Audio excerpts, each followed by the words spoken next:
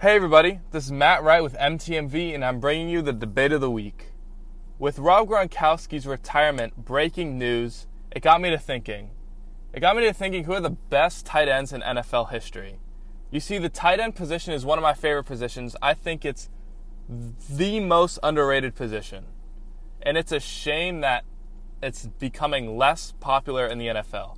See, tight ends, they could act as another receiver, or they could add in the run block. A good tight end can change an offense. My top 5 tight ends of all time are Tony Gonzalez, Antonio Gates, Kellen Winslow, Rob Gronkowski, and Jason Witten, in that order. However, that's just my opinion, and I would love to hear yours.